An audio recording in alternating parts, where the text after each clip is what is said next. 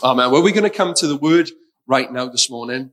And this is a word that God has laid on my heart for us this weekend. God has been speaking to me through this. He's laid this on my heart. And I pray that it'll be an encouragement to you this morning. If you've got a phone or you've got a tablet, you can download the sermon notes for this message on our website, gatewaychurchcumry.co.uk/sermon notes. You can download it there. But the title of this message this morning is Don't Let Go. Don't let go. You know, we're living in a world where everything at the moment that can be shaken has been shaken. We are living in uncertain times. And I'm sure you'd agree with me, none of us know what the future is going to hold. None of us know what's going to happen tomorrow. None of us know what's going to happen in the weeks to come. We can plan, we can prepare, but we don't know what's going to come in the future. And I don't know about you, but that can cause fear to rise within my heart. That can cause worry, anxiety to rise within our lives because we like to know, don't we? We like to know what's coming, but yet we don't know what's going to come with all that is happening. And maybe you've come here this morning and maybe you are going through a situation or circumstance and you don't know what's ahead of you, but you're afraid. Maybe there's something going on in your home right now or something going on in your personal life, but you're afraid of what's going to come. Well, I believe the Lord wants to speak to you this morning through this word. And if you've got a Bible this morning, can you please turn to Psalm 63? Psalm 63. I love the Psalms. I love reading through the Psalms in my daily devotions. And we're reading Psalm 63, and we're going to read verse 1 to 11 together. And this morning, I'm going to be reading from the Passion Translation. And this is what it says. It says, O God of my life, I'm lovesick for you in this weary wilderness. I thirst with the deepest longings to love you more, with cravings in my heart that can't be described. Such yearning grips my soul for you, my God. I'm energized every time I enter your heavenly sanctuary to seek more of your power and drink in more of your glory. For your tender mercies mean more to me than life itself. How I love you and praise you, God. Daily I worship you passionately with all of my heart. My arms will wave to you like banners of praise. I overflow with praise when I come before you, for the anointing of your presence satisfies me like nothing else. You are such a rich banquet of pleasure to my soul. I lie awake each night thinking of you and reflecting on how you help me like a father. I sing through the night under your splendor shadow, offering up to you my songs of delight and joy. With passion, I pursue you and cling to you. Because I feel your grip on my life, I keep my soul close to your heart. Those who plot to destroy me shall descend into the darkness of hell. They will be consumed by their own evil and become nothing more than dust under our feet. These liars will be silenced forever. But with the anointing of a king, I will dance and rejoice along with all his lovers who trust in him. Now, I don't know if any of you have ever had this happen to you, but have any of you ever finished a TV program or TV series that you've been going through, and then you're flicking through Sky, you're flicking through the Freeview channels, whatever it is, and you can't find anything to watch? Has that happened to any of you before? It happened to me this week. I finished a series that I was watching on Netflix, that I've been watching over the last couple of months on Netflix. And this week I was just looking for something to watch on TV, but I could find nothing. I was scrolling through the channels. I even turned on QVC, the shopping channels. That's how bored I was this week, looking for something to watch. But as I was flicking through the channels, I noticed on Discovery Channel, the Shark Week was on. Now, I'm not a big fan of Shark Week. I'm not a big fan of Discovery Channel. I'm not a big fan of all these nature programs with all these animals and different things like that. But I was so bored that I thought I'd watch this Shark Week on Discovery Channel. And the reason I turned it on, it was because there were celebrities who were going to swim with the sharks. They had a show with Mike Tyson, who was going to swim with the sharks, Mike Tyson, the boxer. And then the other show was with Will Smith, who was going to swim with the sharks. And I was so bored that I decided to watch both of them back to back. It was quite interesting, actually. But at the beginning of each of these episodes, it showed Mike Tyson and Will Smith. They had some practice runs before these professionals threw them into the deep waters in the Bahamas with all these sharks who were going to eat them. Before they did that, they were going to give them a practice run. So they had a few dives in, first of all in Italy, then they went to Australia and had had a go at diving. And this was a time for them to get used to all the equipment, to get used to all the things that they were to do in case of an emergency. Because after all, they were swimming with some pretty deadly animals. But the day came when they were going to dive in with the sharks. They had traveled to the Bahamas. They'd rented out this boat and they were going to dive with these sharks. And they were bull sharks, tiger sharks. Pretty much these sharks could eat you. These weren't the nice little sharks that you can see. These sharks could eat you. And they'd put all their training into place and they put all their gear on. And the last few things that these shark instructors told them was to put on their tank, make sure their air was working, check their goggles to make sure that no water got into their goggles. But it was interesting. The last piece of advice that they gave them before they dove into the water, and that was to make sure that they keep hold of this piece of rope which was attached to the boat. They said, whatever you do, don't let go of this piece of rope, because otherwise you could drift off with the current underwater. It's dark in there. You're afraid because all the sharks are there and you might not come back to the boat. So whatever you do, keep hold of this rope, because that is the only way that you are going to get back to the boat. And so as the show went on, they held onto this rope. They held on to it with all their life. They held on to it and they swam with the sharks and they made it through.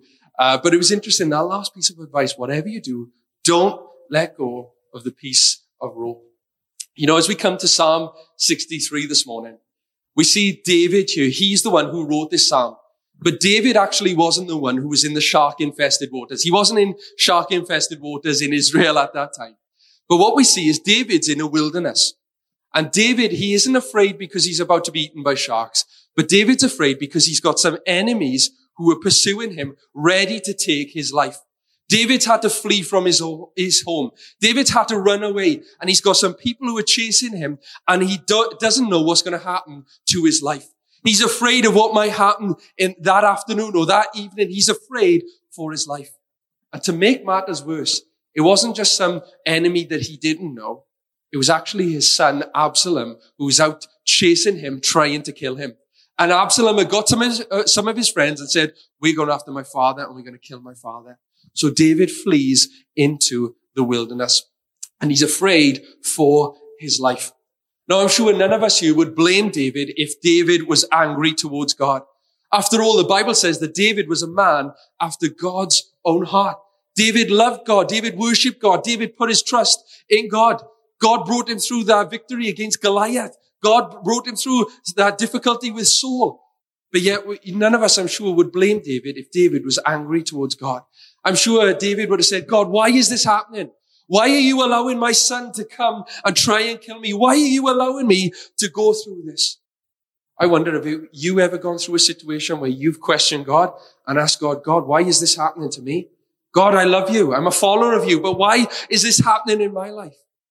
Maybe you've come here this morning and maybe you were going through something and you just think, God, why is this happening to me? Maybe you're angry towards God. Maybe this morning you've come here and maybe you're lonely. Like David, he was on his own in the wilderness. He was afraid. He'd run away from his home. He was in the wilderness, in the desert of Judah. He was afraid. Maybe you've come here and you feel afraid. Maybe you feel like you're on your own. You're the only one who's battling through this circumstance and this situation.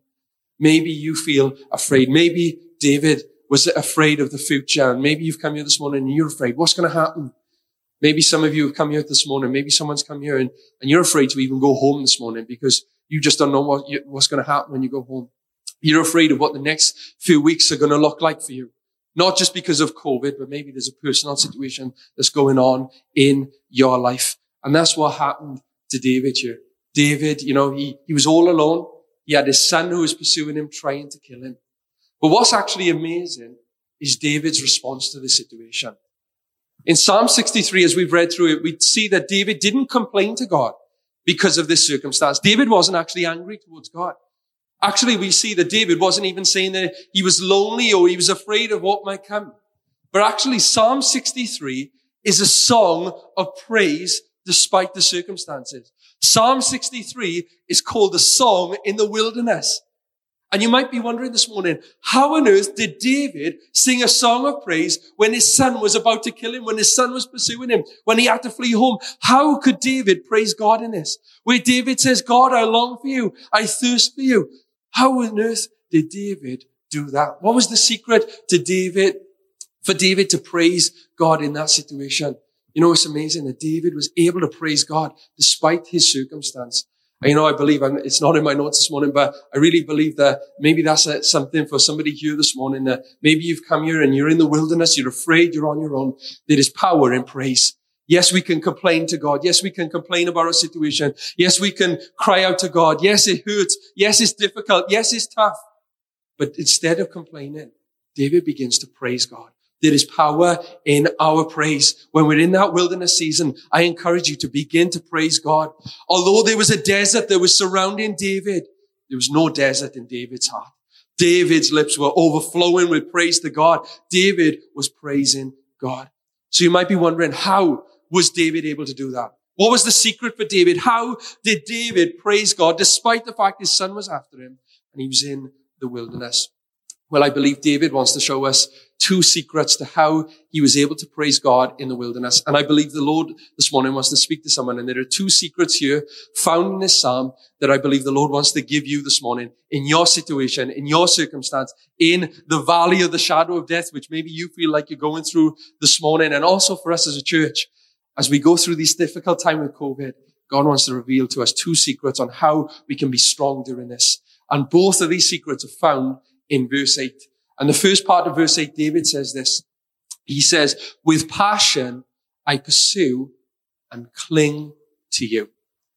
The first secret that David wants to show us and tell us that in difficult times, in tough times, we need to cling to God.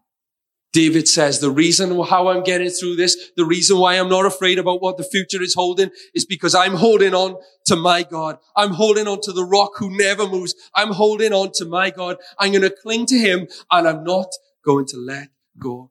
In times of uncertainty, in times of fear, in seasons where things are hard, where it seems dark, I want to encourage you, and I believe the Lord would say to you this morning, cling to me. Cling to God this morning. Hold on to God. Although everything around you might be shaking, hold on to the one who never shakes. Hold on to the one who never moves. Cling to God in the difficult times. You might say this morning, how do we do that? That's great, but how do I cling to God? I know it might sound basic, but get into his word every single day. Get into God's word. Read God's word. Begin to discover who God is. Stop looking at your circumstance and start looking to the one who is the creator of all things. Start looking to Jesus Christ, the one who reigns above all.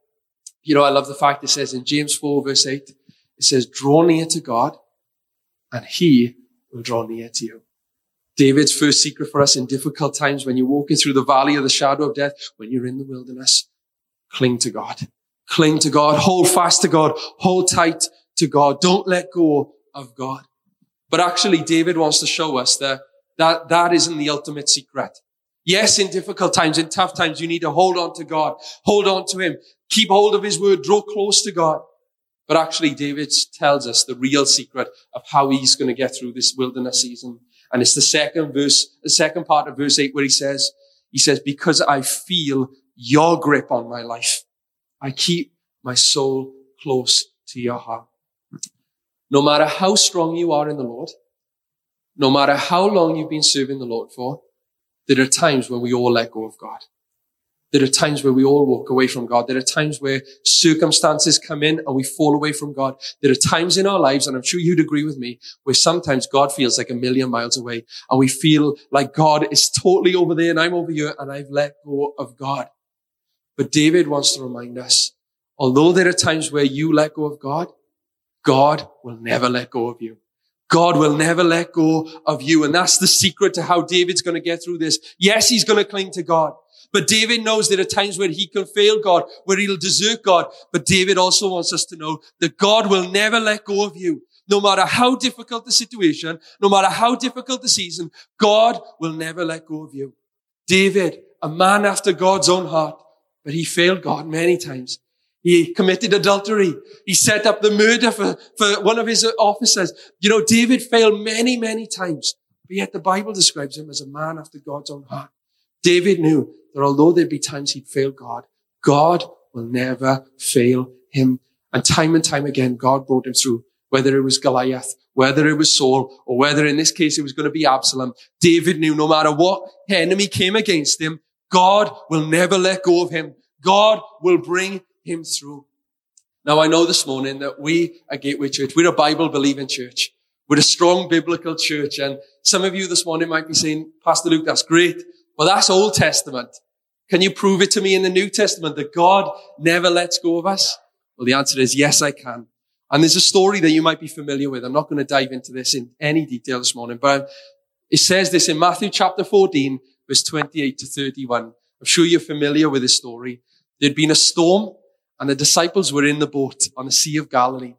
And all of a sudden, during the storm, Jesus comes towards them, walking on water. And the disciples, they're afraid, they're terrified. But listen to what it says in verse 28 to 31. It says, then Peter called to him, Lord, if it's really you, tell me to come and walk on the water. Yes, come, Jesus said. So Peter went over the side of the boat and walked on water toward Jesus. But when he saw the strong wind and the waves, he was terrified and began to sink. Has that ever happened to you when the storms and the wind and the waves of this life come your way, when circumstances come your way? Do you ever feel like you're sinking? That's what happened to Peter. He began to sink. But listen to verse 31. It says, end of verse 30 to 31, it says, Peter said, save me, Lord. Verse 31, Jesus immediately reached out his hand and grabbed him. We see in that situation that although Peter was sinking, as he called upon God, God grabbed him.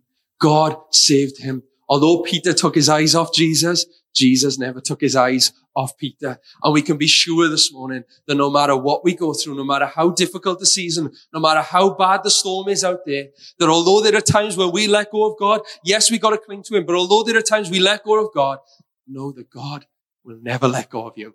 He will never, ever let go of you. I know this morning that this is a difficult season. I know that these past 20 weeks have been harder than ever. And I'm sure for some of you, they've been harder because maybe you felt on your own. Maybe there's been nobody around. It's been difficult. Maybe you've come here this morning and you're afraid about what's going to happen with this virus. You're afraid what's going to happen in this world. Or maybe you've come here this morning and you're afraid to go home because of what's ahead of you. Know this morning, cling to God. The Lord would say to you, cling to me.